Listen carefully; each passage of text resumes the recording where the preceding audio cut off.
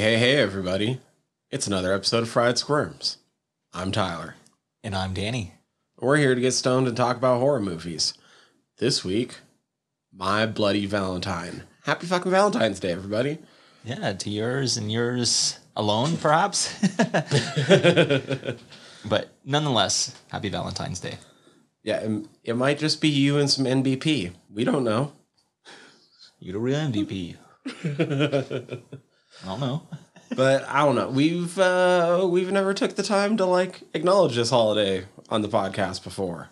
But there was a movie we hadn't covered yet. There was two movies we hadn't covered yet. One being a remake.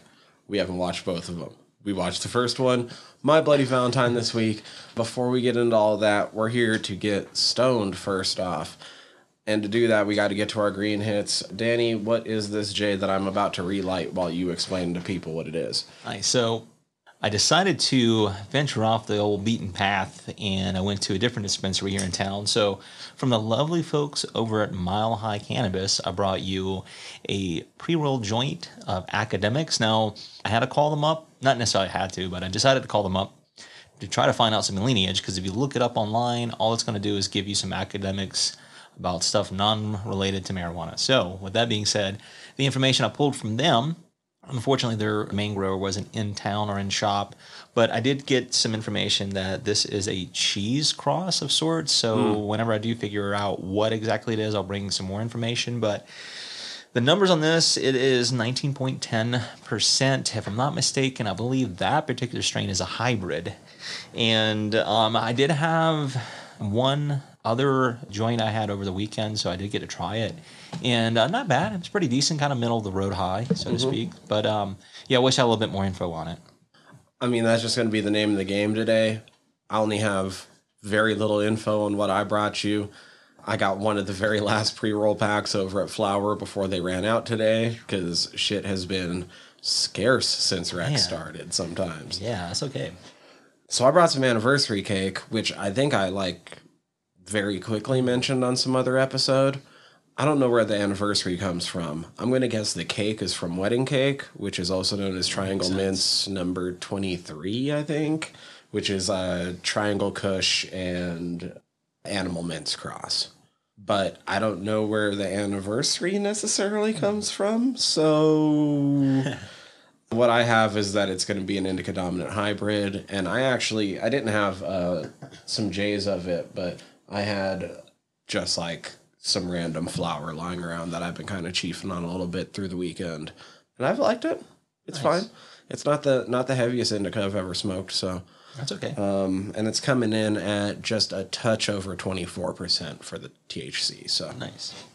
I'm glad that all these places are out, because it means that it's all doing well, but I am pissed that they are out when I go there.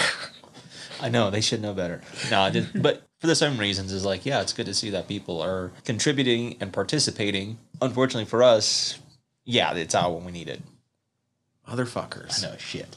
That's right. Oh, well, I've still been able to find carts pretty regularly. Yeah, likewise. So I've been okay. I haven't been without.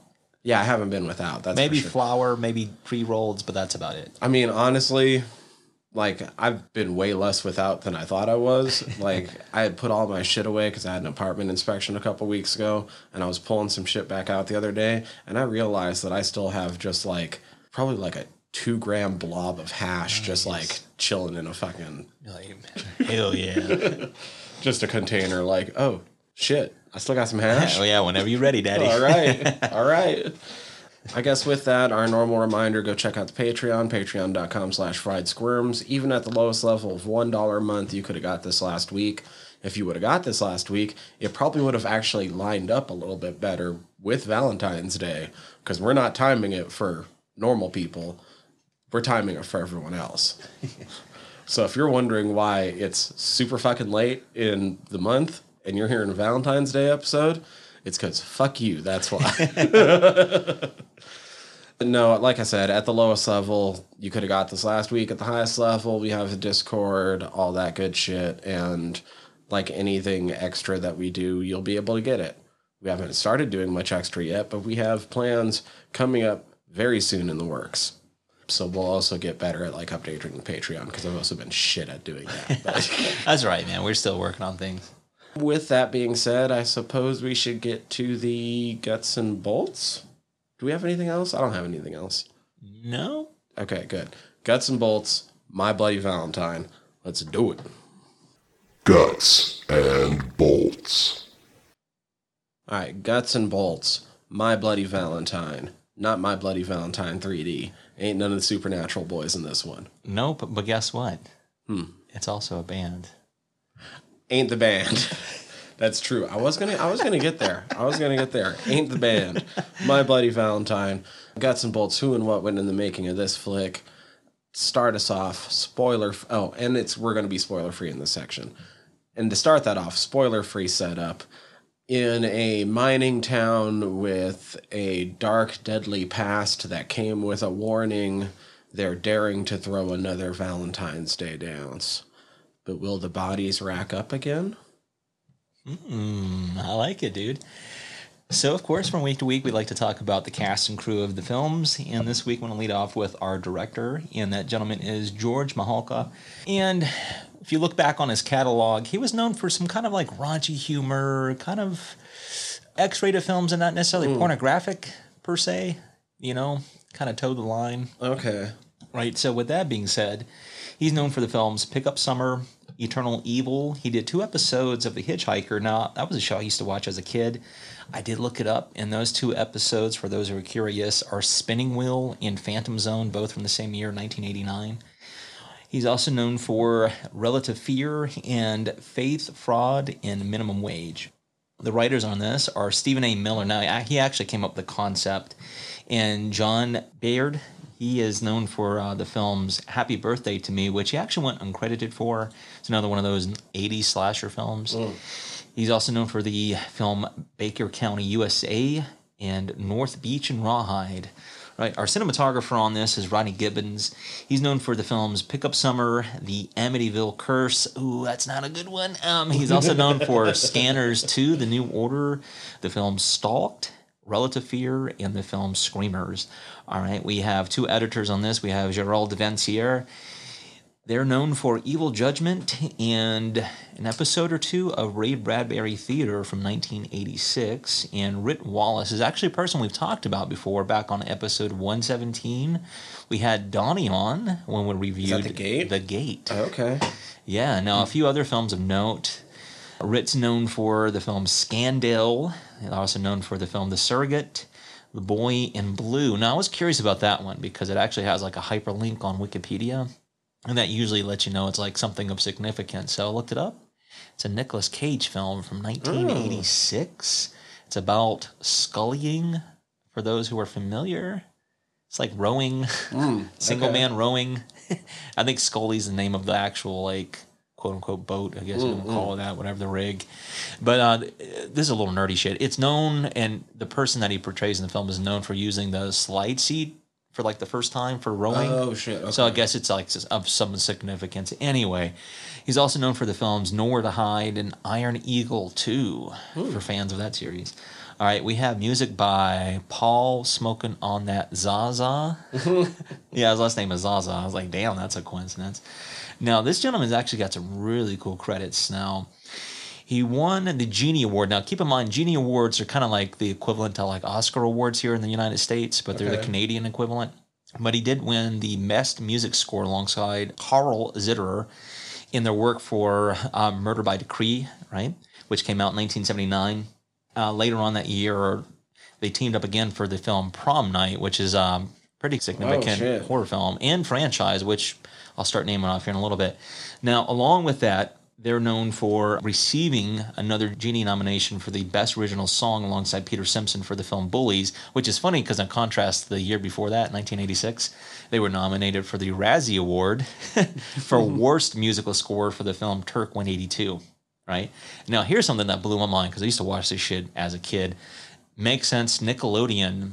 This was unbeknownst to me in the 80s, but in the 80s, they used to pick up like Canadian shows, like You Can't Say That on Television. Okay. And another one in particular was Mr. Wizard's World. Right. This dude composed the theme music for that. That's nuts. I was like, damn, that's some childhood shit right there. See, I thought you were going to say when you used to watch Flesh Gordon Meets the Cosmic Cheerleaders. I don't want to talk about that, but no, here's some other cool films of note, just a few. The film Porky's from 1981, A Christmas Story from 1983. Okay. All right. Meatballs Part 3, Summer Job. Prom Night 2, yeah, that one is Hello, Mary Lou. Actually, my sister Ashley is a real big fan of that one. She used to watch a lot. They're also known for Prom Night Part 3. You've already mentioned Flesh Gordon. The film Popcorn from 1991. That's actually a pretty decent film. It has Robert Englund in it. Also, Prom Night Part 4. Baby Geniuses. Yeah, Baby Geniuses. Iron Eagle Part 4. They made an Iron Eagle Part 4. Yeah, hell yeah, they did. Told you, it's a franchise, son.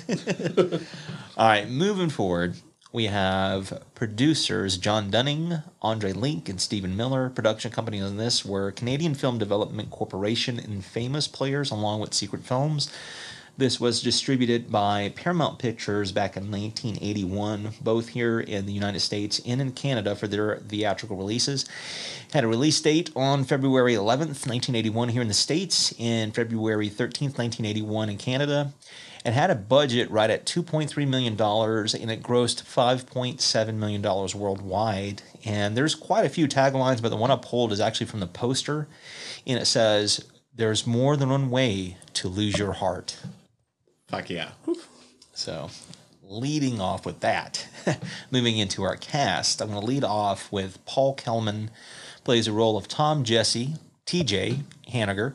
Now, this gentleman, he's known for the films Caged Men. Another one of those people. Now, keep in mind, this is a lot of Canadian actors, mainly because this is a Canadian production, right? So he's also a part of that Littlest Hobo television series I keep bringing up. Okay. He made an appearance back in 1980. He was also in the film. So he wasn't the littlest hobo? No, it's a dog. Yeah, I know that you've mentioned that before. I forget every time. Well, you know, hobo has implications. Yeah. And Littlest has also implications. It's like a little person. Not quite. All right, and the film, another really interesting like metal horror crossover film, Black Roses. He was in that film. All right, we have Lori Hollier. She plays the role of Sarah Mercer. I know a few films of note from her. She was in the film Warning Sign, Night of the Twisters, My Name is Tenino, Monte Walsh. She was also part of that Santa Barbara television series back in the late 80s, early 90s. I keep bringing up, which is weird. And she was also part of the Hitchhiker television series back in 1990. I think she did an episode in that. All right, we have Neil Affleck, plays the role of Axel Palmer. Did you see what this cat normally does? This guy? Yeah. Like, he's acted a little bit, but I think he does a shit ton in animation. Yeah, I was like, well, wait till you start seeing these other people's credits. Including, he animated 52 episodes of The Simpsons. If I'm not mistaken, I think, look him up. I mean, I can edit this, but I want to say Rocko's Modern Life as well. I think you're right. I'm almost positive you're correct. But yeah, between 94 and 2007, he animated 52 episodes of The Simpsons and directed 7 of them. I did read, that one of these people, and this is the guy, that's mostly doing directing credits these days. Yeah, in animation, which is really cool. Yeah, he was also in Scanners. He was like, he went like on credit too. He's like, yeah. I was like, yeah, exactly. I saw that as well, which makes sense because once again, it's a Canadian production. See, 11 episodes of Rugrats. Yeah, he's on Nickelodeon. Once again, makes sense. Yeah, 9 episodes of Rocko's Modern Life. Yeah, same guy then. 5 episodes of The Critic. That's awesome, dude. What a body of work. Stinks. It stinks. He's so good, dude. All right, so Neil, outside of those directing credits, we already mentioned that he was in Scanners. He was also in the film Wild Thing and the film Sandman, 24-Hour Diner. All right, we have Don Franks. He plays the role of Chief Jake Newby.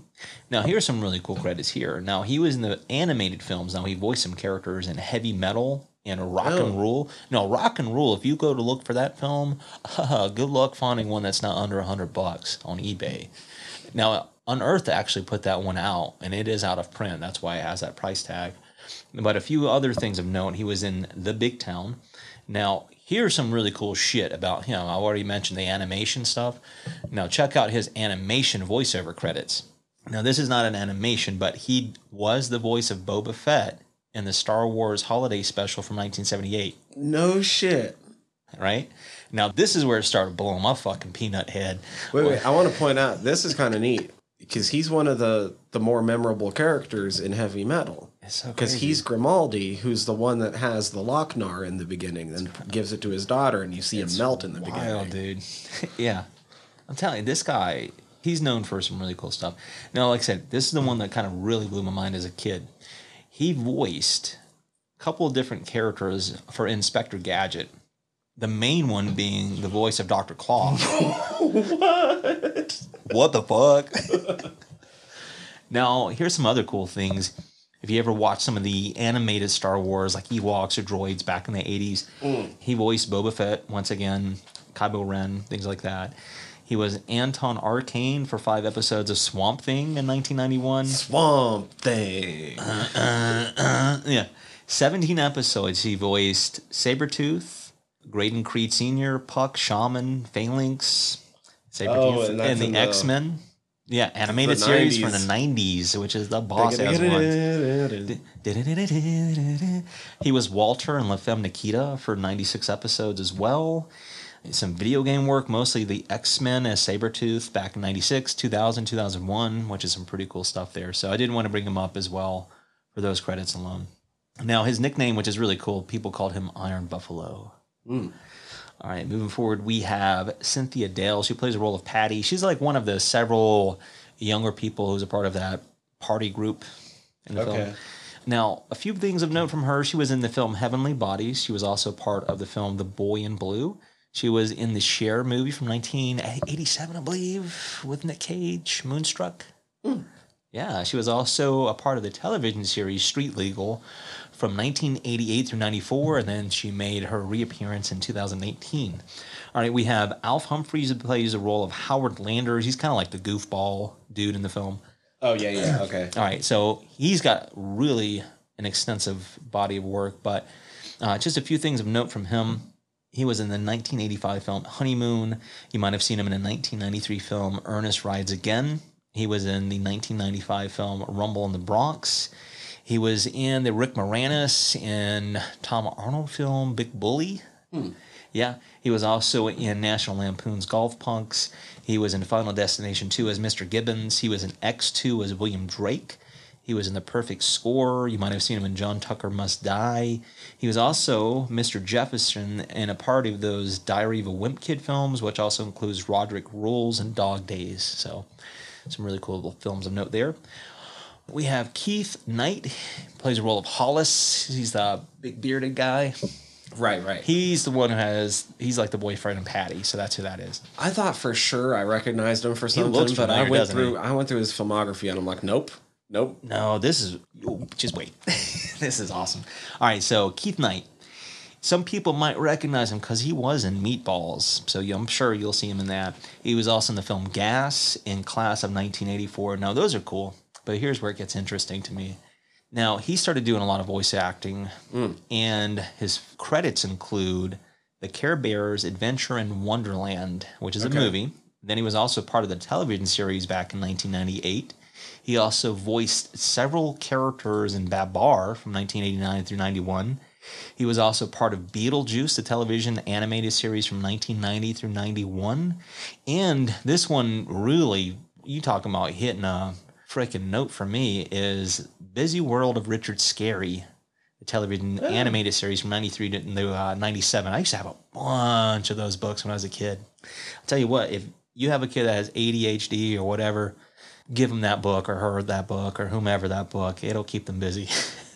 See, I'm bummed. The Care Bears movie he was in was one of the ones I didn't have. Okay. There was, 3 animated Care Bears movies in that time period? The one that I'm more familiar with is the one with the carnival in the book. Oh, okay. Yeah, that one. I think I'm the one a little bit more familiar with the one where they're at summer camp, I want to say. Man, that's been so long. All right. We have Patricia Hamilton, plays the role of Mabel Osborne. She runs the laundromat. All right. Now, she was in the film The Last Polka. Now, I did a little research on this. This one has Eugene Levy and John Candy.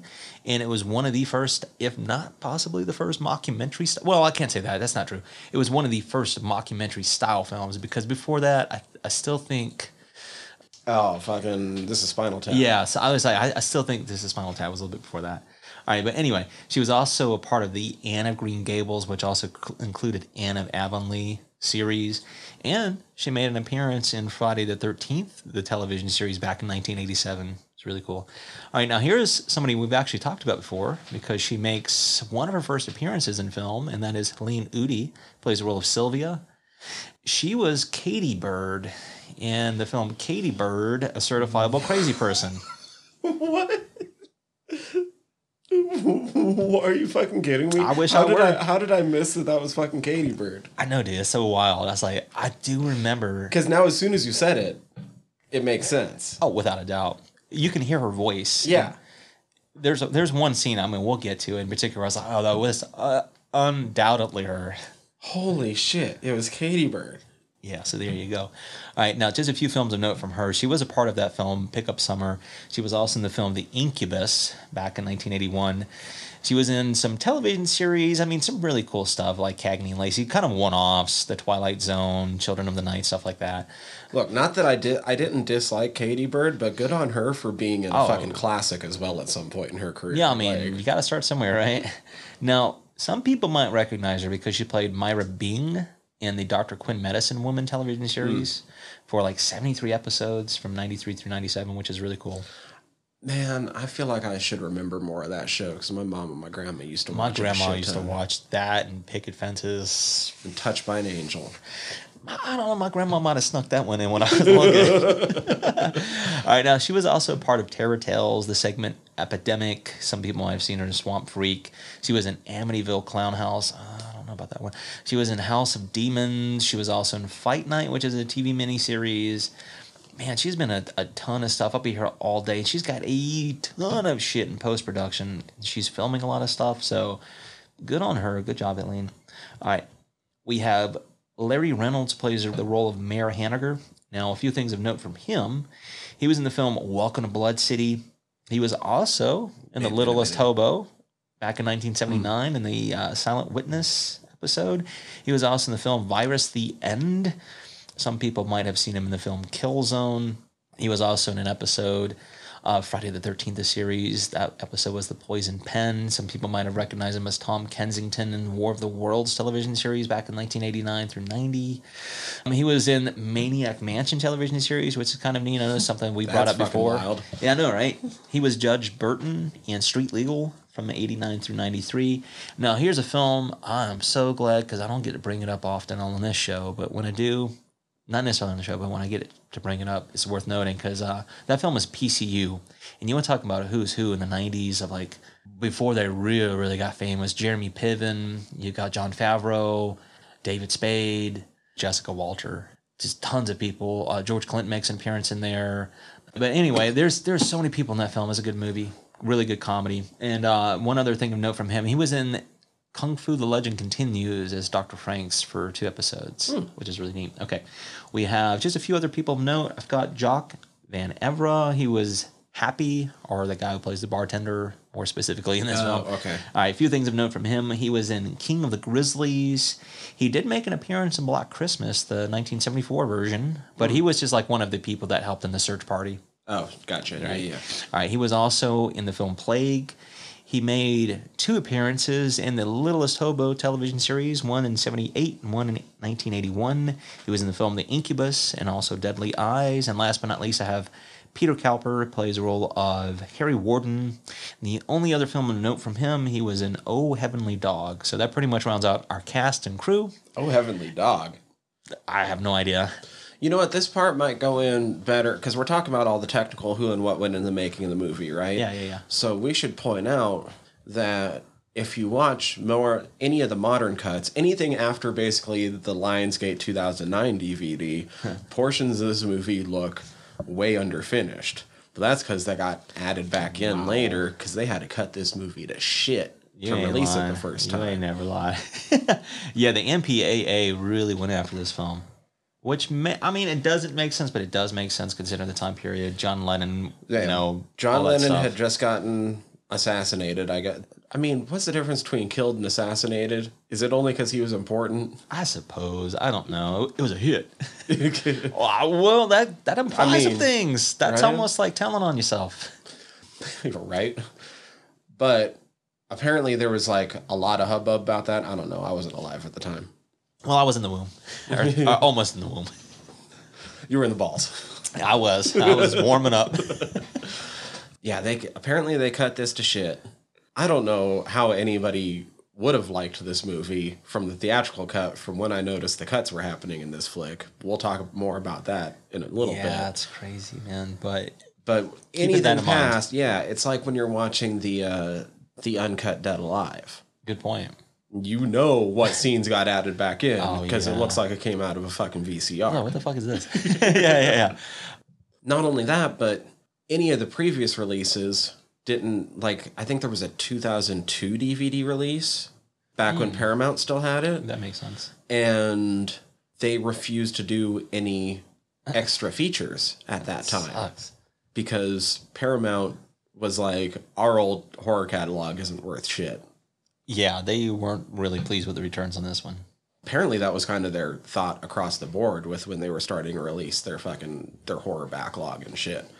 Was they're just like, yeah, whatever, we're just going to release this on DVD. Yeah, who cares? Nobody wants extra shit on this. These were all fucking horseshit movies. Yeah, they were like, these were just one-offs.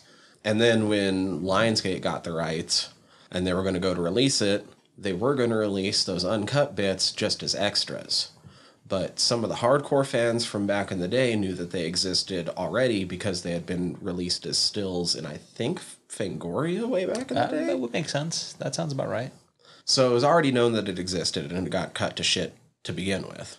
Then they found out about this, like, oh, you're going to throw it on as extras? Just cut it back into the fucking movie. Yeah, don't be dumbasses. Don't be dumb. Yeah. I think the DVD, when it first released in 2009, it had an option to watch them either cut in or cut out. But even if you chose cut out, 30 seconds of extra still got cut back in. That's cool. Because I can't remember. It's something like 3 minutes of extra footage total or just under that. But even if it's anything from the 2009 on, even if you clicked the without, 30 seconds got added back in. It didn't matter. That's pretty neat, yeah. I don't know which 30 seconds. But regardless, that's 30 seconds you didn't get to see with the theatrical cut. That being said, it's still not all the footage. Yeah, that's a good point. Some of it had degraded too much. They weren't able to restore it and cut it back in. So there's one kill in particular that the director knows that they shot. Just don't have any. But it just doesn't. Footage. It just doesn't survive. So this is, I believe, in the words of the director, 80% of the vision, but 95% of the impact. Okay. A lot of the other things weren't kills and stuff. It was just extra dialogue. And that's all right. That's okay. All right. So warnings. It's a 80s slasher. Yeah, it's a slasher. So it's a super early slasher. So you don't have I don't know, nudity for no reason. That hadn't really crept in yet. That's a solid point. Yeah, not quite yet. You don't have all the weird final girl stereotypes and punishing people for not being virgins and shit. It's not some weird morality play. No, it's just it's a slasher movie. So a guy's gonna go around and kill people. And hopefully you're watching the non-theatrical cut because then warnings, there's a good bit of gore and fucking violence in this movie. Holy moly, yeah. Are you missing out if you're not? Yeah, that's a big bad I mean, we'll talk about some of the cuts because it's like I said, it's obvious where they're made. But well, if you get to see them and you haven't seen them before, hold on. Yeah, it can jolt you. Yeah. But that's basically, blood and violence. Your basic stuff, yeah. Blood, violence, some alcohol use and shit like that. Alcohol use. There's barely even any cussing, though, to be honest. Yeah, it's Canadian. They're relatively polite. There's a couple slightly crude jokes and shit, but it's 80s. It's more hinting than anything. I agree. So I guess with that being said, let's get into how My Bloody Valentine made us squeal. How does that make you squeal? All right, My Bloody Valentine. First things first. Any history with the movie?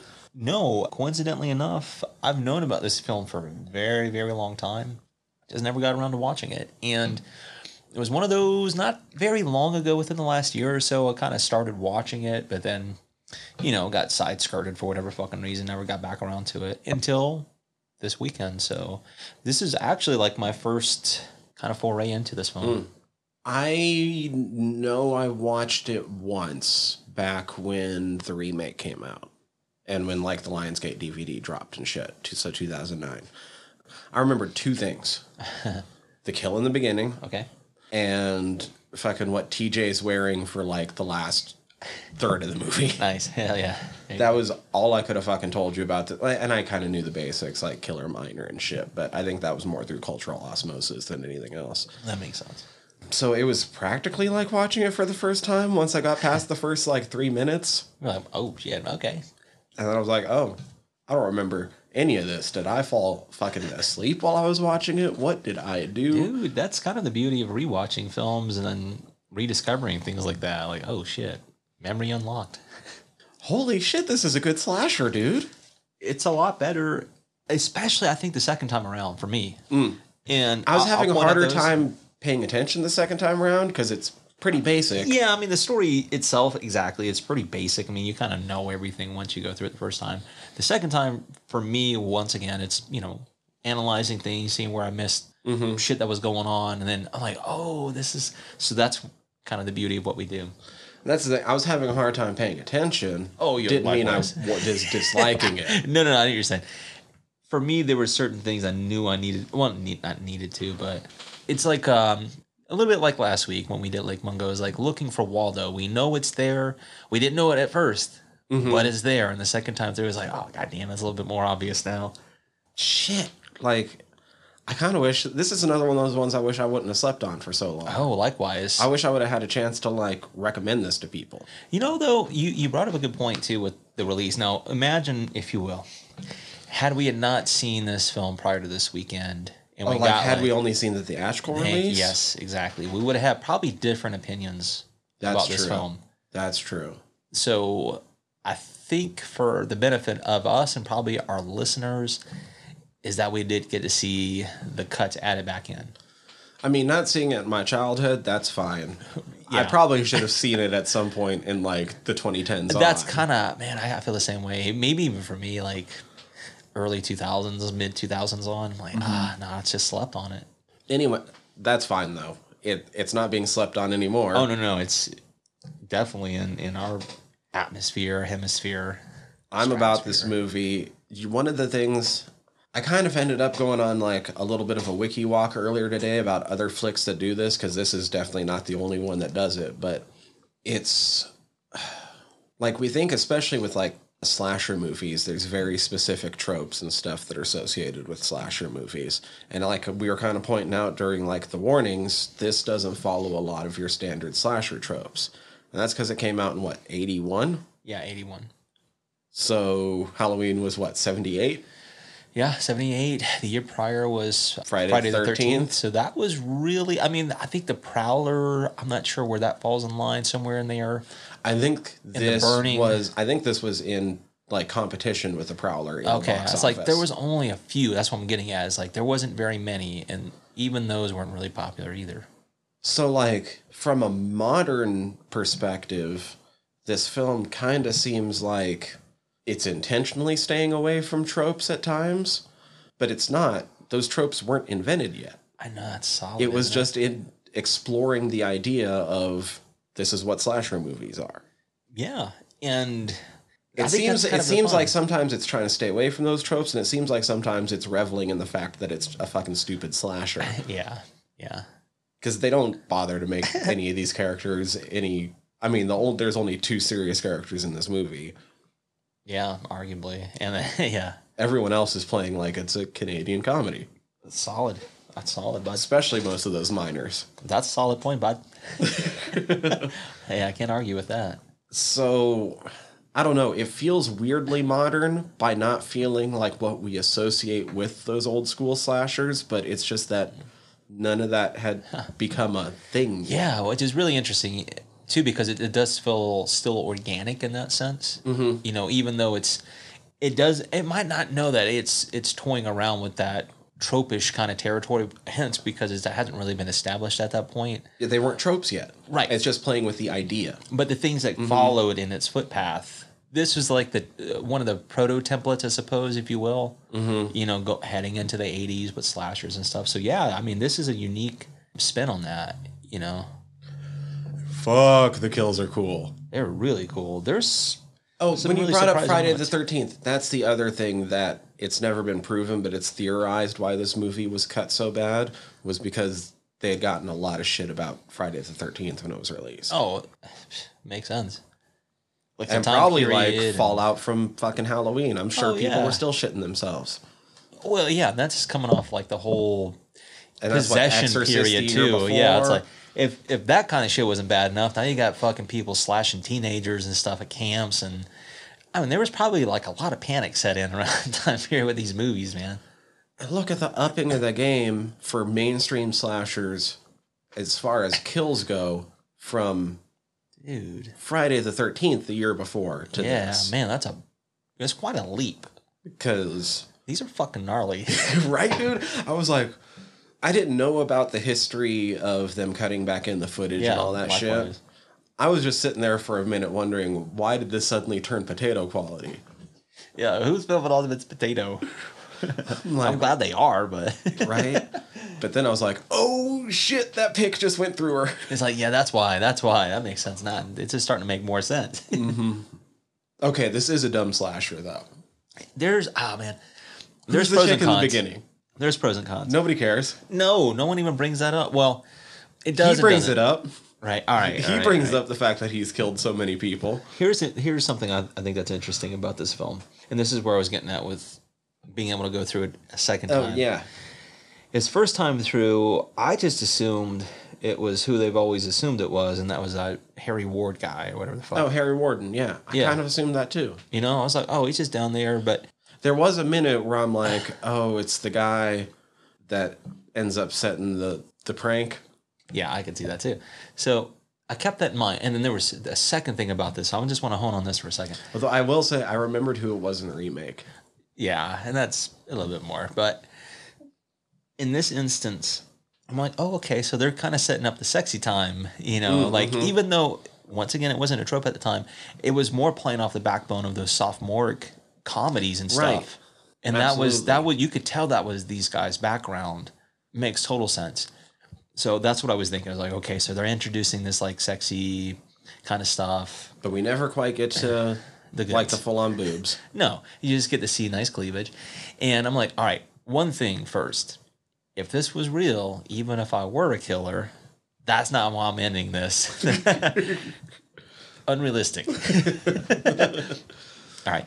And second thing is like, I like how, I don't know if red herring is the right term for it, but there are some things that kind of make you think, okay, perhaps it's this person, perhaps it's that person. Okay. You know, so it Yeah, does. yeah. It kind of does that a little bit with this film, and this is a good way of setting it up because I just assumed it was the fucking guy the whole time, like I said, Harry Warden.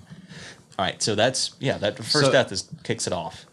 Kicks it off. Badass death. Yeah, solid. Solid fucking effects. Oh shit. Okay, that's how we're starting it. In retrospect, it's her fucking heart tattoo that set him off, right? Oh, without a doubt. Okay. Yeah, he got triggered.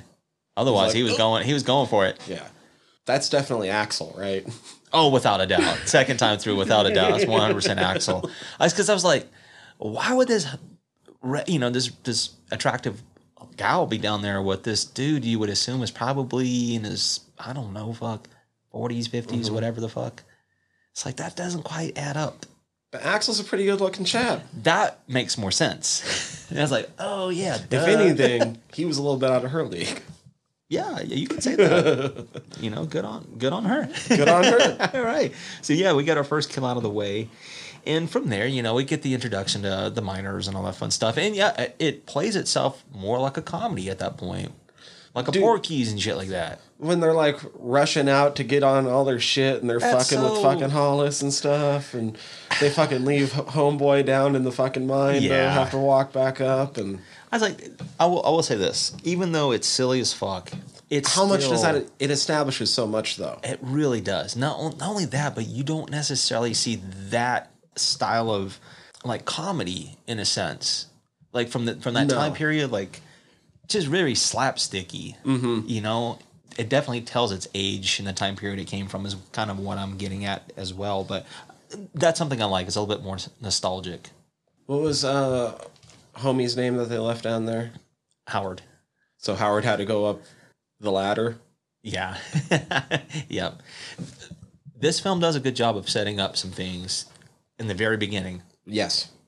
First off, it establishes you can get up and down without using the trolley carts. That's important when you're using spaces certain like shots. this shit. Yeah, it shows the clothes being hung up, and that comes to play later on in the film. It shows certain things in this film. It frames certain things that you don't really think of, but it has a purpose. And we don't know everything's exact location to each other, but we know that there's only this many rooms. They're in this space. Then there's this shaft. It goes down. There's 2 ways in. One's the cart, one's this. Exactly. And that shit all becomes important when you're dealing with people getting chased in an enclosed space. You're damn right. Remake of Inside. You to fuck me. Yeah, no shit, right? That was that all about. As soon as she gets outside, god damn it. Anyway, I was thinking about that earlier this week. I don't know why. Fucking movie. Pissed me off again. It happens. But yeah, it does a really good job of that, and that's something that, once again, I am going to probably use this, reframe it quite a bit, but this second time through really helped, like recognizing that this film was a lot more clever than I thought it was the first time around. Yeah.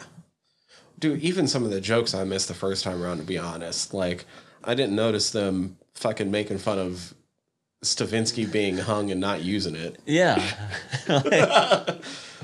You do anything besides hurl it over your shoulder and burp it? Yeah. You're like, oh my gosh. There's some fucked up jokes in those, man. But it's like I said, it's that time period. It wasn't very PC, if you want to call it that, but whatever, man. People were having a good time. This is a fucking joke, you know. That's all it was. Like, from the get-go, by the way, I'm going to point this out. Like, I think of everybody in this movie, Hollis is probably my favorite character. Dude, he's Hollis awesome. is fucking man. Yeah, he's awesome. I was thinking at I'm first, so pissed he dies. I was like, man, he's got a cute little gal there. But I was like, you know what? As the movie plays along, it's like, yeah, I mean, he well deserved. Yeah. He's He's a solid most dude. level-headed. Yeah. Fucking funny as shit. Just that he'd probably be a hoot to hang around with. Yeah. Hollis was cool. Yeah, he was. Honestly, like, this movie played TJ and Axel being enemies who were former friends better than a lot of other movies that I've seen. They were like, you could tell that they wanted to still try to like each That's other. what I was saying. They still were trying to patch things, even though, you know, They were still being caught. shitheads. Right. But that's more realistic. Yeah. Like, Especially when they start drinking. Yeah, exactly. It's like this film has some moments where it does have some authenticity to it, even though, yeah, it's a film and it's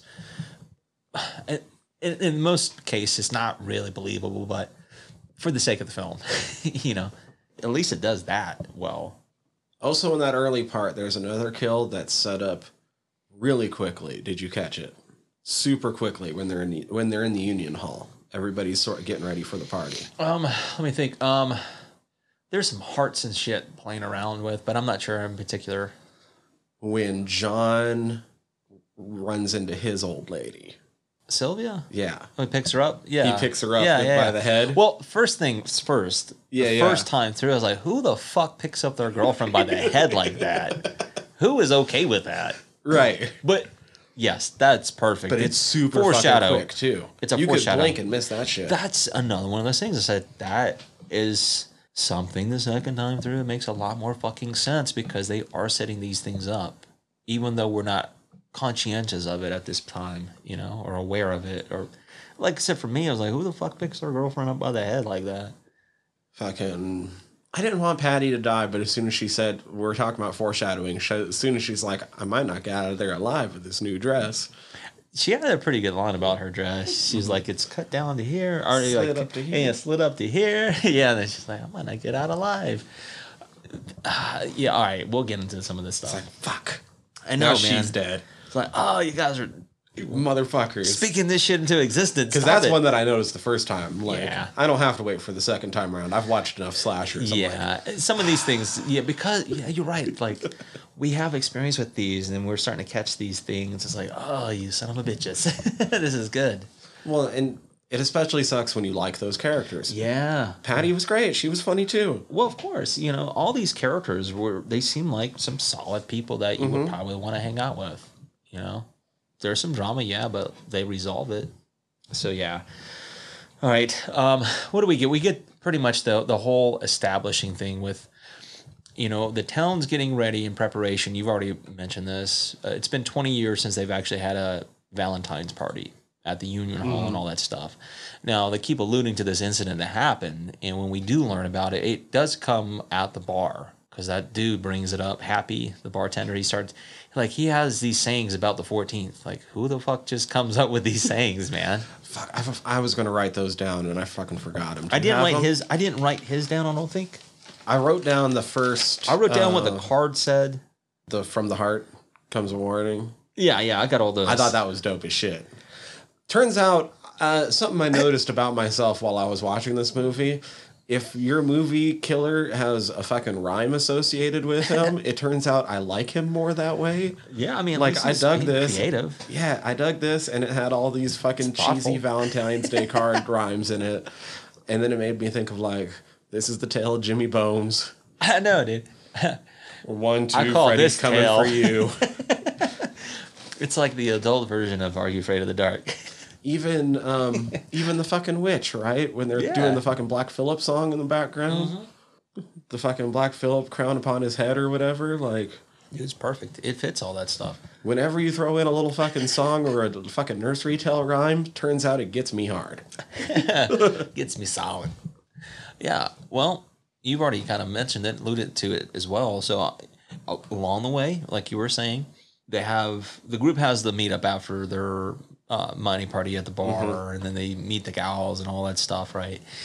And what happens is at the Union Hall, the mayor, I believe it is, gets a box of chocolates because Howard's the one who's like, hey, somebody dropped this off, didn't say who it was, because he's pulling that fucking gag with the gore and all that stuff. Yeah. And sheriff, or whatever the fuck he is, the officer, newbie, he and the mayor are driving off to whatever the fuck they're doing. And he opens a box of chocolate, and that's where they find the girl's heart from earlier. The woman from the mine. And then that's where the card he finds and what it says gives him the warning, remember what happened at the 14th as it draws near. But From the heart comes a warning filled with bloody good cheer. Remember what happened as the 14th draws near. Dude, that is solid. The line after fucking almost killed me. It was the way that the mayor acted out his line. He's like, it can't be happening again. It can't be happening again. Like, oh, this motherfucker. It's just the way he delivered it. It was so just deadpan. Like, oh, God. It's so silly. But the second part of that, too, is when they make that U-turn. I don't know. Those fucking dogs they had in those films, they were a little reckless. Those dogs are reckless. Because that one dog was chasing after the Suburban. Okay, yeah. And then a little bit later on in the film, one of those dogs was going after the officer, and he's basically telling it to fuck off. The others seemed a little bit more, the others seemed a little bit more restrained. There was one dog that just, it's like, you need to watch that one. That's fucking funny. Yeah, so I did notice that. Anyway, that's what kind of kicks this movie really off. I mean, aside from the opening murder scene, but when the mayor finds that heart, and he's like, oh, fuck. This note's pretty much letting us know. But the whole time, they're assuming it's that guy, Harry Warden, and they just kind of go by that. Here's another thing. The police aren't incompetent in this movie. They respond in a pretty good manner. Yeah. Once shit starts going bad, the only thing they shittily do is cover up that Mabel's death was a murder. Yeah. And but I by can that understand point, why they did that. By that point, though, they've already, they've shut down the dance. Yeah. They're having all the fucking decorations ripped down. They jaws that shit real quick when they held true to it. They have patrols out and about and shit. It's not their fault that they didn't know a fucking party was going on in the moment. No, that was on the sly. Did the bartender's stories and shit and the way that all play out sort of give you Halloween Kills vibes? It does a couple of things. Like, it gives me that Ahab kind of character. But then when I was talking about, if you want to call it that, the red herring, you'd be like, oh, this guy knows a little too much. Right. It's like, why does he keep Is he bringing gonna this make up? it happen? You know, but what's pissed his people aren't respecting what's his it? hand in this? You know, it kind of makes you think that a little bit, or perhaps you know. So I was like, that's one of those things. They're just throwing him out there to give you some expo and to maybe make you think he has something to do with this shit because he knows a little too much. Little bit, but no, I don't know. it's They too did early have on me. for that. They did have me for a second with him, but then He gets whacked, and then it's like, oh yeah, it's definitely not him. He gets whacked. Here's another good thing on this movie. They start the kills pretty early and just keep them at a decently constant pace throughout. Yeah, so I've got all the kills written down, which for me it helped, you know, like make this film flow a little bit easier. So the first one, woman in the mine. Second one, second and third ones, if you want to call it that, is in the flashback sequence where Happy, bartender, is telling the story of what happened with the miners, that whole incident that happened 20 years prior. So for those who need a history lesson, it's Friday the 13th. Yeah, it's Friday the 13th. There's 5 miners down in the mine. 2 supervisors are supposed to wait on those guys to get out so that way everybody can go to the party. The supervisors were a little too anxious and left. And those miners wound up fucking exploding basically and sealed themselves in. And I can't remember how long it took, but out of the 5, 1 survived because he resorted to cannibalism. Happened to be Harry Warden. They put him in, I guess, a mental hospital or whatever. And let him out a year later. He went after the supervisors, killed them. And that's that. And that's why they haven't. Yeah, exactly. They ripped out their hearts, put them in the chocolate boxes that were at the dance as a warning. So every year he shows up on the 14th to make sure no one has a fucking party. Except he got captured and thrown in a fucking psych asylum. Right. And this is the 20th anniversary of all that shit. And they're like, okay, now we can fucking do it. It's been 20 years. Yeah, because fuck him. You know? He's old now. Yeah, he's old. Fuck him. So that's what they're rolling with. And that's the whole premise. He's got that black lung anyway. Yeah, so the first 3 deaths are the woman, the 2 supervisors in the flashback. The 4th one is, and this is where it kind of gets a little interesting with what's happening in the film, because when I say the group from the Union Hall, the miners and their girlfriends, they're at the bar partying. But then there was a cut where Mabel's at the laundromat, and this makes sense because earlier Howard and some of the, I guess, other people fucked up some of her because she dropped some stuff on the way in, so she had to redo them. That's why she's at the laundromat. She's washing whatever. She gets a box of chocolates because someone leaves it in there, the quote unquote somebody. When she comes back to, it has a note in there, which I did write down what the fuck that note says. And her note says, roses are red, violets are blue, one is dead, and so are you. And when she looks up, it's who we would think maybe Harry Warden, right? Yeah. I mean, it's spoilers about Axel, but we just assume for this, for the sake, it's Harry. Does that work? Where's Axel supposed to be at that point? Well, that's kind of I'm getting at with the cuts, because I was still assuming that everybody's at the bar partying, whatever, right? And this is why I said with the cuts at this point becomes a little tricky, because this is what we get. We get her death scene. She gets pickaxed. The next cut is the dudes fucking making the little beanie weenies or whatever the fuck they're making on the engine.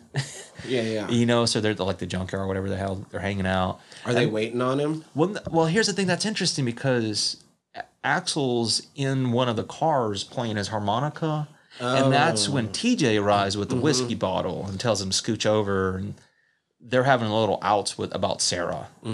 So that's when, like, that's where they throw the curveball with TJ too a little bit. Right, because he's been away, he comes back. It just so happens to coincide with the deaths now. He's being all moody and shit. Yeah, he's being a little weird. You know, he's being a little unruly down at the mines because he didn't want to be down there. So that's what I'm saying. They give you a little bit of that too with him, because he's kind of a wild card. I never really thought it was him, to be honest. I didn't either, but I'm just saying, if you've never seen this and you're not familiar with this, that's because I was mostly with you. I'm like, how did Harry Warden come back? Yeah, so that's what I'm saying. The cuts at this point make it a little bit more murky, but it's still interesting, because I think there was enough time for, you know, Axel to leave the party, take care of her, go back, meet those guys, gives him enough time, because he might have left early to do all that shit to begin with. He's known for kind of sneaking off anyway. And I'll bring that up again. right? So that's our fourth death, Mabel. Now, the officer newbie, he goes and finds her body, which is fucking gruesome, dude. But at first I was like, I can clearly see the blood from any angle you're looking at. But the thing that catches his attention is the smell. Right. Yeah, and then he finds her, and I'm like, God damn, that's fucked up. So from what I could tell in the theatrical, you only got him opening it up, right? Yeah, I think so. His And reaction's pretty good. her initial falling out. You see like a split second of that, and then like, everything after that is shit. Yeah, that was pretty good. Mm-hmm. But it made me think, like, how the fuck did he get her in there like that? It's a movie. Oh well. I'll take it. It looked good. Care, yeah. Yeah, I don't care. She was all fucked good. up from the fucking dryer and shit. Yeah, so, the mayor gets called down. You're right. They kind of cover up her death. There's like, we got to take her out back. But they find attack. They find a card. Right. And he's like, oh, this motherfucker. So that's what did this one say? Okay, so this one, it says it happened once, it happened twice, cancel a dance, or it happened thrice. That was the one. Yeah. So they're like, yeah, we got to shut it down. That's when the mayor was like, yeah, we got to take all this shit down. But here's something, too, also that caught my eye, and I think this is probably what caught the officer's eye, too. I didn't piece it together the first time, but definitely the second time, this is a fucking clever thing about this film, is in the flashbacks. Well, a little bit later on. Let me hold up. The officer finds an upside down heart, like a little cutout heart, right? And I'm like, okay, that could mean any fucking thing, right? But he finds more than one. There's a couple in the laundromat. That plays a little bit an interesting thing in a flashback a little bit. And I'll bring that up in a little bit. So anyway, just keep that in mind. All right. This fast forwards, the miners' girlfriends find out about it, they cancel it, whatever. That's when they decide, hey, we can still throw a party at TJ's dad's mine, because he's the one who brings it up. Yeah. He's like, yo, my dad owns a mine. Like, we can't be doing that. Like, again. Yeah, we can. So, yeah, party's still on. All right, so fast forwarding a little bit. Everybody's at the party. We get another death. And this is where I said, this is, if you're paying attention a little bit to Axel, there's a couple of tells in this. And this is the one that's really interesting. When they're all hanging out, Dave, he's kind of like a clean-cut, decent-looking guy. Yeah. He goes in to get, he's got the munchies. He wants to get some hot dogs. Right before that, Axel gets up to leave Sarah and Hollis and Patty. Oh, okay. All right? And it's just like not a big deal. He just got to piss or whatever he's got to do. That gives him enough time to slip off Dave. And I was like, man, if you're not paying attention, you don't know that. It's just a mere coincidence. It's like, no, it's not. That gave him enough time to take care of him, right? Come back in, start messing around with Sarah. Look, him offing Dave, I'm not going to lie, just kind of made me hungry. And like, kind of like reminisce about back in the day and shit. Like, there's a lot of not this movie, because like I said, I didn't watch it till whenever, 2009. But like back in the day, like elementary school and shit, like I've mentioned it before. Some of my like earlier fucking horror movie watching is with my boy Angus, and we'd fucking boil some hot dogs. Oh, dude, yeah, boiled hot dogs are the jam, dude. Yeah, I used to like slip mine. Put my fixins in there, boom, it's good to go. But yeah, I know what you're saying. It's another nostalgic thing.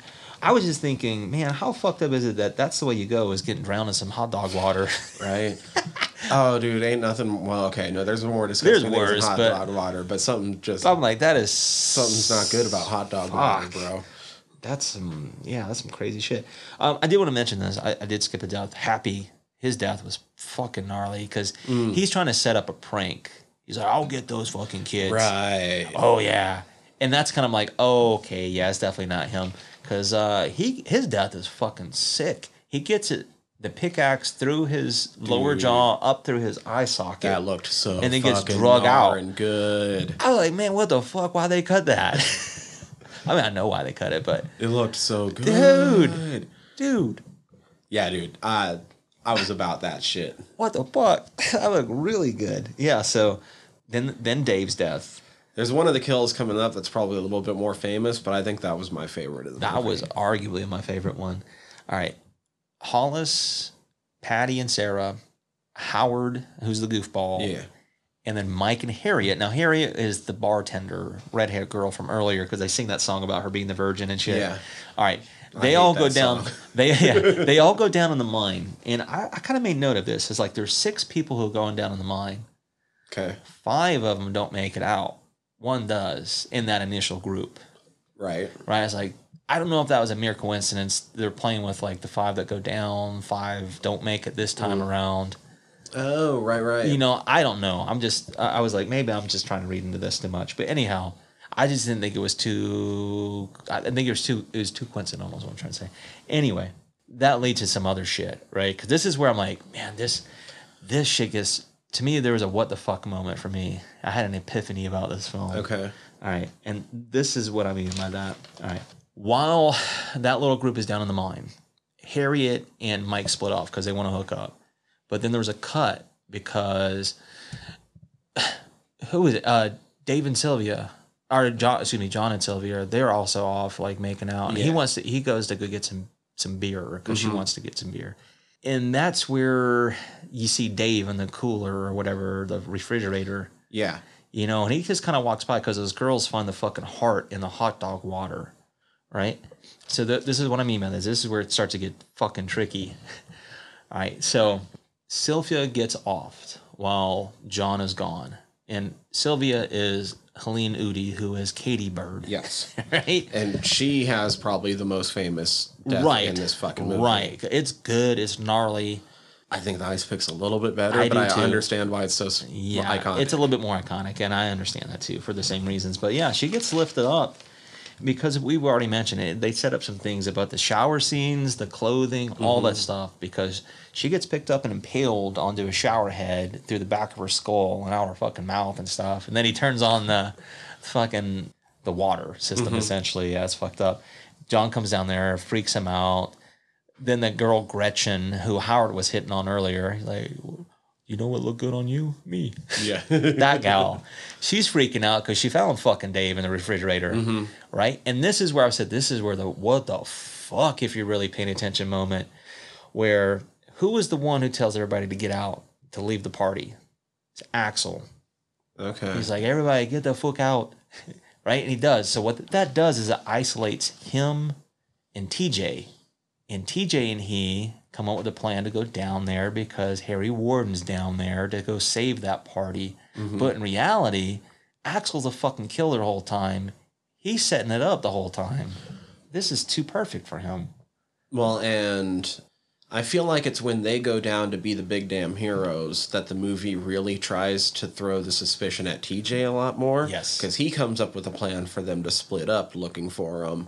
And they're That's kinda looking what I'm on getting at, two different yeah. floors trying to find them. Yeah, that's what I'm saying. They're playing these like little interesting, like, who is it? Who's doing it? Is it really Harry down there? Is it one of these guys?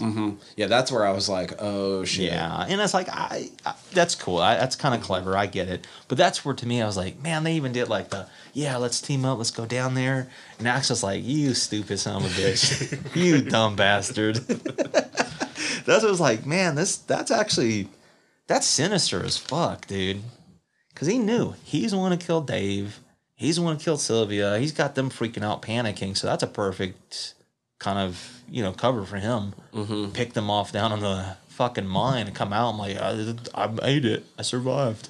Well, to be honest, it almost works out to keep up the confusion of who the killer is in the film's favor that the stab them with the fucking screw didn't make it.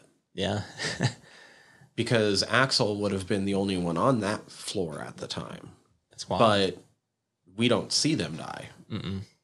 So it's like, when that's did this good. happen? That's good. That's solid. Yeah, that's something in the cuts too. Like they never added back in. They had it, but they never added that back in. Well, I think lost degraded. Yeah, that makes sense. And I think that was something that was talked about. Yeah, that was something I read about too. That's interesting. But yeah, you're right. It when did that almost happen works out to exactly? add into the mystery, though. Like, so when did they get killed? Was it before these guys came down the shaft even?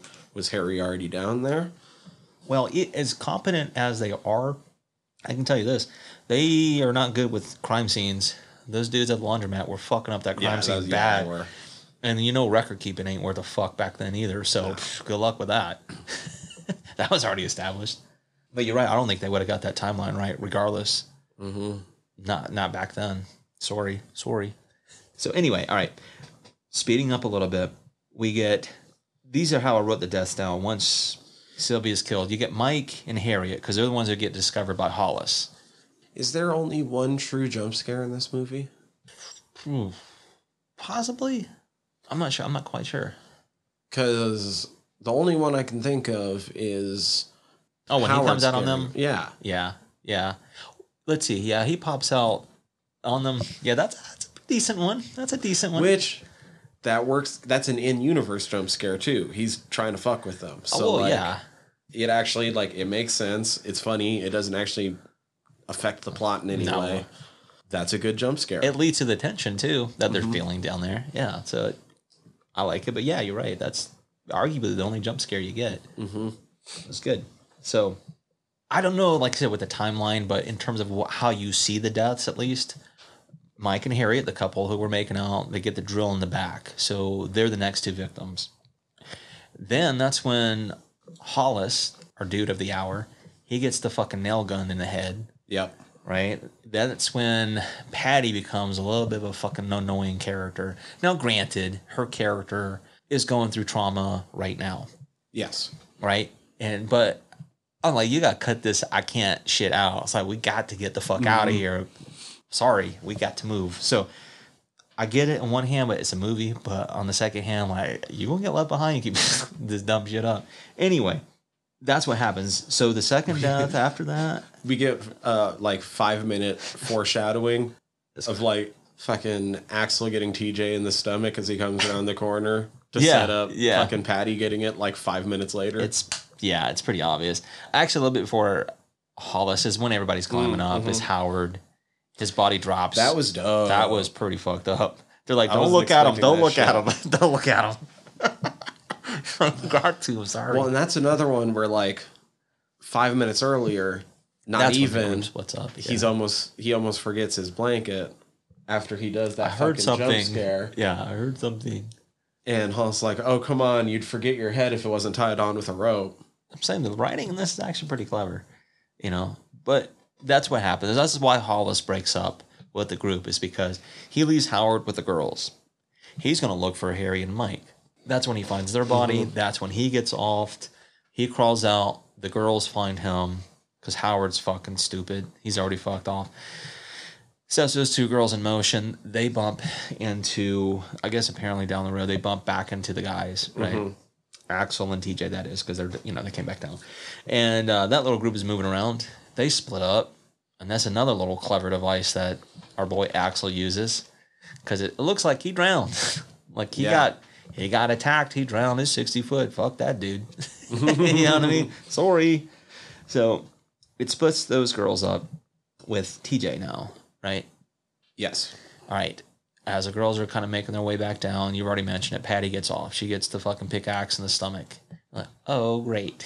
Which, that was kind of a letdown after the other cool deaths in the movie. I know. It's just like, wah, wah. But, I mean, it was set up earlier. You already mentioned it. Okay, whatever.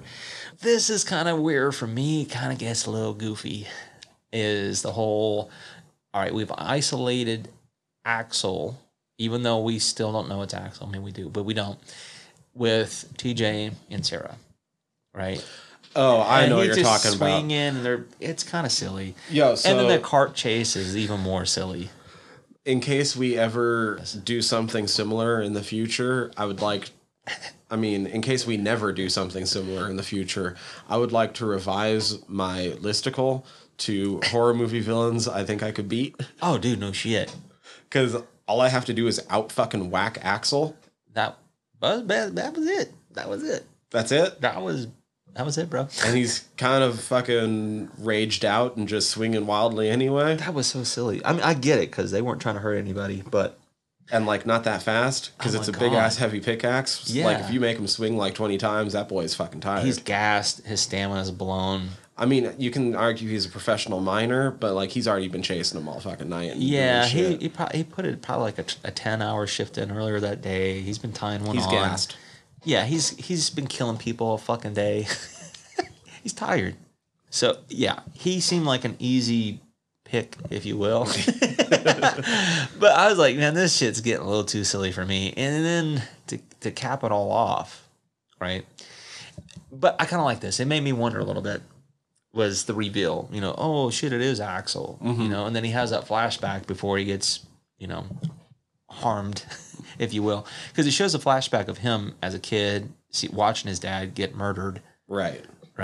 Blood splat, and then he's underneath the bed and whatever. I was like, oh, that's interesting because that's very similar to Dexter's origin story. Right. Bathed in blood. The only difference here is that Axel's going and taking revenge on people who are celebrating Valentine's Day. He's not like picking people off who are villains who get off because of the justice system. Spoiler if you haven't seen Dexter. But it's like, that's an interesting concept. I wonder if that's even something that was Jeff Lindsay, the author of Dexter, if he was even aware of the similarities in that. So what I was wondering, especially because the movie I'm about to bring up is obviously an homage to so many horror movies, I wonder if My Bloody Valentine is the inspiration for the way things go down with the engineer in House of a Thousand Corpses. Oh, yeah, dude. That's, and even kind of his look. That's kind of interesting. Yeah. God damn you, Rob. But yeah, it would make sense, dude. Totally. We got to get him on the show. Right. We can dream. I could see that, though. Maybe it's a coincidence. Maybe not. Maybe it's Maybelline. I mean, even look at him, right? Like, the engineer looks pretty similar to those gas masks. I mean, I'm not going to... Not completely similar, but he's also kind of like Baney and kind of... Yeah, and that's okay. I mean, you can't 100% copycat, but you can pay homage. Mm-hmm. I could see that for sure. So... Big bad ending, and this is how it plays out. All right, so our boy Axel gets trapped, right? That little part that he was in collapses on him. TJ and Sarah make it out. Now, Sarah turns back around because she's got to have a little closure. She just can't, why? Like, what would make him want to do this, And she goes to grab his fucking arm. And he 127 hours that shit what the in 27 fuck? seconds. I was like, this is good. What the fuck? What the fuck just happened? He turns into like this super villain all of a sudden, right? Chops his shit off. It grabs her. It holds on for a second. And this motherfucker is like, he starts talking about Harry. He ain't Harry going to kill the whole fucking town. Won't have enough powder to blow it to hell or whatever. And he just runs off giggling. He giggles. This motherfucker, on top of that, the last line he says, which makes sense because it's why it's called My Bloody Valentine. He says, Sarah, be my bloody Valentine. And he giggles. And then they play the Ballad of Harry Warden. Closes out the film. Now, it makes me wonder, at the time, were they thinking of sequels? I think a sequel got pitched and never picked up. Well, I kind of see, reading a little bit about this, and it kind of makes sense a little bit. It's because Paramount wasn't happy with the return on it. They considered it a flop. So I'm sure they had zero fucks about making a sequel. I believe the sequel that was pitched involved an amusement park being built over top of the site of the mine. Dude, that would have been kind of fun. But that's all the details Joyride? I know, yeah. No, I don't know. Well, here's something I can say. I do know a little bit because of the reading, and the reason why they chose Valentine's Day is because they were playing a little bit with the holiday themes. Halloween, Friday the 13th. Oh, right. There's a reason why they set the film's date in modern time for that time on Thursday, February the 12th, and ended it on Saturday, because in between is Friday the 13th. Nah. Yeah. Okay. That's not a coincidence. Funny. Yeah. So they were playing around with that idea. No, it makes total sense because I've already mentioned happy birthday to me. Not that it's a holiday, but it's a celebration of sorts. And one I just watched within the last year and a half, 2 or whatever, is April Fool's Day. Oh, shit. Okay. You know what I mean? So fits right in. But it's unique in a sense to what we've already alluded to, like the whole slasher tropes and all that stuff. This is the proto. This is before. Fun film, another one of those Canadian films, too. I can see why it's a cult classic. Once again, I can see why they chose the cast they did when they did the remake, Canadian cast. Oh, well, no shit. It's a Canadian film. Makes sense now. I'm interested in watching the remake now. Cause I've seen it before, but once again, I don't fucking remember shit from it. Yeah, I'm totally up for seeing the remake, knowing who's in it, things of that nature. Totally up for that. I don't know if we'll wait all the way till Valentine's Day, but we're not going to make this a 2-week affair, though. No. It was still fun, man. Like, it gave me an idea, A, what this fucking film's about. You know, outside of just, it's a killer minor. You know? It's like, no, it actually has some pretty good depth. The characters are fun, believable. We've already mentioned we hate to see our boy go, but it had to be done. You know, so Had to be done. Yeah, but fun film. Some of the scene, there was one scene in particular I could have done without. It didn't really. It's like, what? Why do you even have this in the film? Was when TJ and Sarah go out. It's like, you remember this spot? And oh, right. They're playing on that whole love bent. It's like that whole scene was kind of dumb. You know, it's just playing into the love tryst. I understand that. Whatever. Oh, and second thing I want to bring up too. All right. Yeah. If we're really gonna fucking unravel this story to begin with. How did nobody in this entire fucking town, let alone the mine, not make the association with Axel and the supervisor, his dad, who got fucking killed? Oh, Come on. That should be pretty obvious. Yeah. It's like, wasn't that your dad? Wasn't that... Oh, okay. They just kind of like ignored that whole fucking aspect of the film. Yeah, you would think somebody would have at least mentioned it when they told the story of what went down. It was TJ's dad's mine. Yeah. You would think he would know some information. Hell, they're friends. Mm-hmm. You would at least think that. Or at least his dad would probably bring this up. Hey, that's, you know. But no, it's never even mentioned. Because while we were fucking getting a little bit more stoned before we started in on this segment, what did you think of Take Your Pick? The fucking Ice Nine Kills song based on this movie. Dude, that was fun, man. The lyrics are fun, right? Yeah. Like, there's some good references and some fun wordplay. Absolutely. It goes hard, man. Like, there's some growls in it. It was fun. I like that because it's an homage. It's still relevant. People are having fun with it in music. So, yeah, dude. Corpse Grinder. Goddamn. That dude has a fucking throat. Yeah. Got a neck. Goddamn. So much neck. Yeah. Good on him. But, yeah, it was fun, man. It was fun. Like I said, not revisiting, but visiting this film and being acquainted with it and now get to talk about it. Mm-hmm. Fuck, we don't know next week, do we? No, we're kind of back at that. We were really good there for a minute. I know, that's okay. That's okay. We know in a couple weeks. I can say this. Or a few weeks. I can't guarantee 100%. Okay. But I can almost guarantee with certainty that we won't be going after a ghost film. Right. Maybe supernatural bent. Films with minors. Yeah, films with minors. Coincidentally, Canadian films. I love you Canadians, but we got to mix it up a little bit. Yeah, we're going to mix it up some. We have to go talk about that. I don't have much else to say on my Bloody Valentine, though, other than, like I said, Happy Valentine's Day. Yeah, treat yourself even if you're celebrating alone. If it seems super late in the month, consider signing up for our Patreon. Then it would have been more on time. Yeah, and then it'll be a menage a trois with you, me, and Tyler. For this time, I'm Tyler. I'm Danny. Fried Squirms, out. Hi, everybody. Tyler here. If you like the podcast, please hit subscribe however you're listening to us right now. Also, if you could rate and review us however you're listening to us, or preferably over on Apple Podcasts, that'd be super cool as the entire world is ran on algorithms and we want to be all up in them. We highly appreciate it whenever you tell all your friends about us. If you have any suggestions, comments, questions, want us to put eyes on your current independent horror project, you can always contact us, squirmcast@gmail.com, or you can contact us through our website, www.friedsquirms.com. Scroll through our entire back catalog there, or click the links up at the top as we are part of the Earworm Podcast Network. And would love it if you went and checked out some of our sister shows. The easiest way to keep track of things across the entire network is to go over to that website. That's earworm.com, EARVVYRM.com. You can search for us across all the social medias. If you type in Fried Squirms, we should be what pops up. I'm not going to give you all those ads. So with all of that in mind, we'd love to hear from you. Until next time, peace.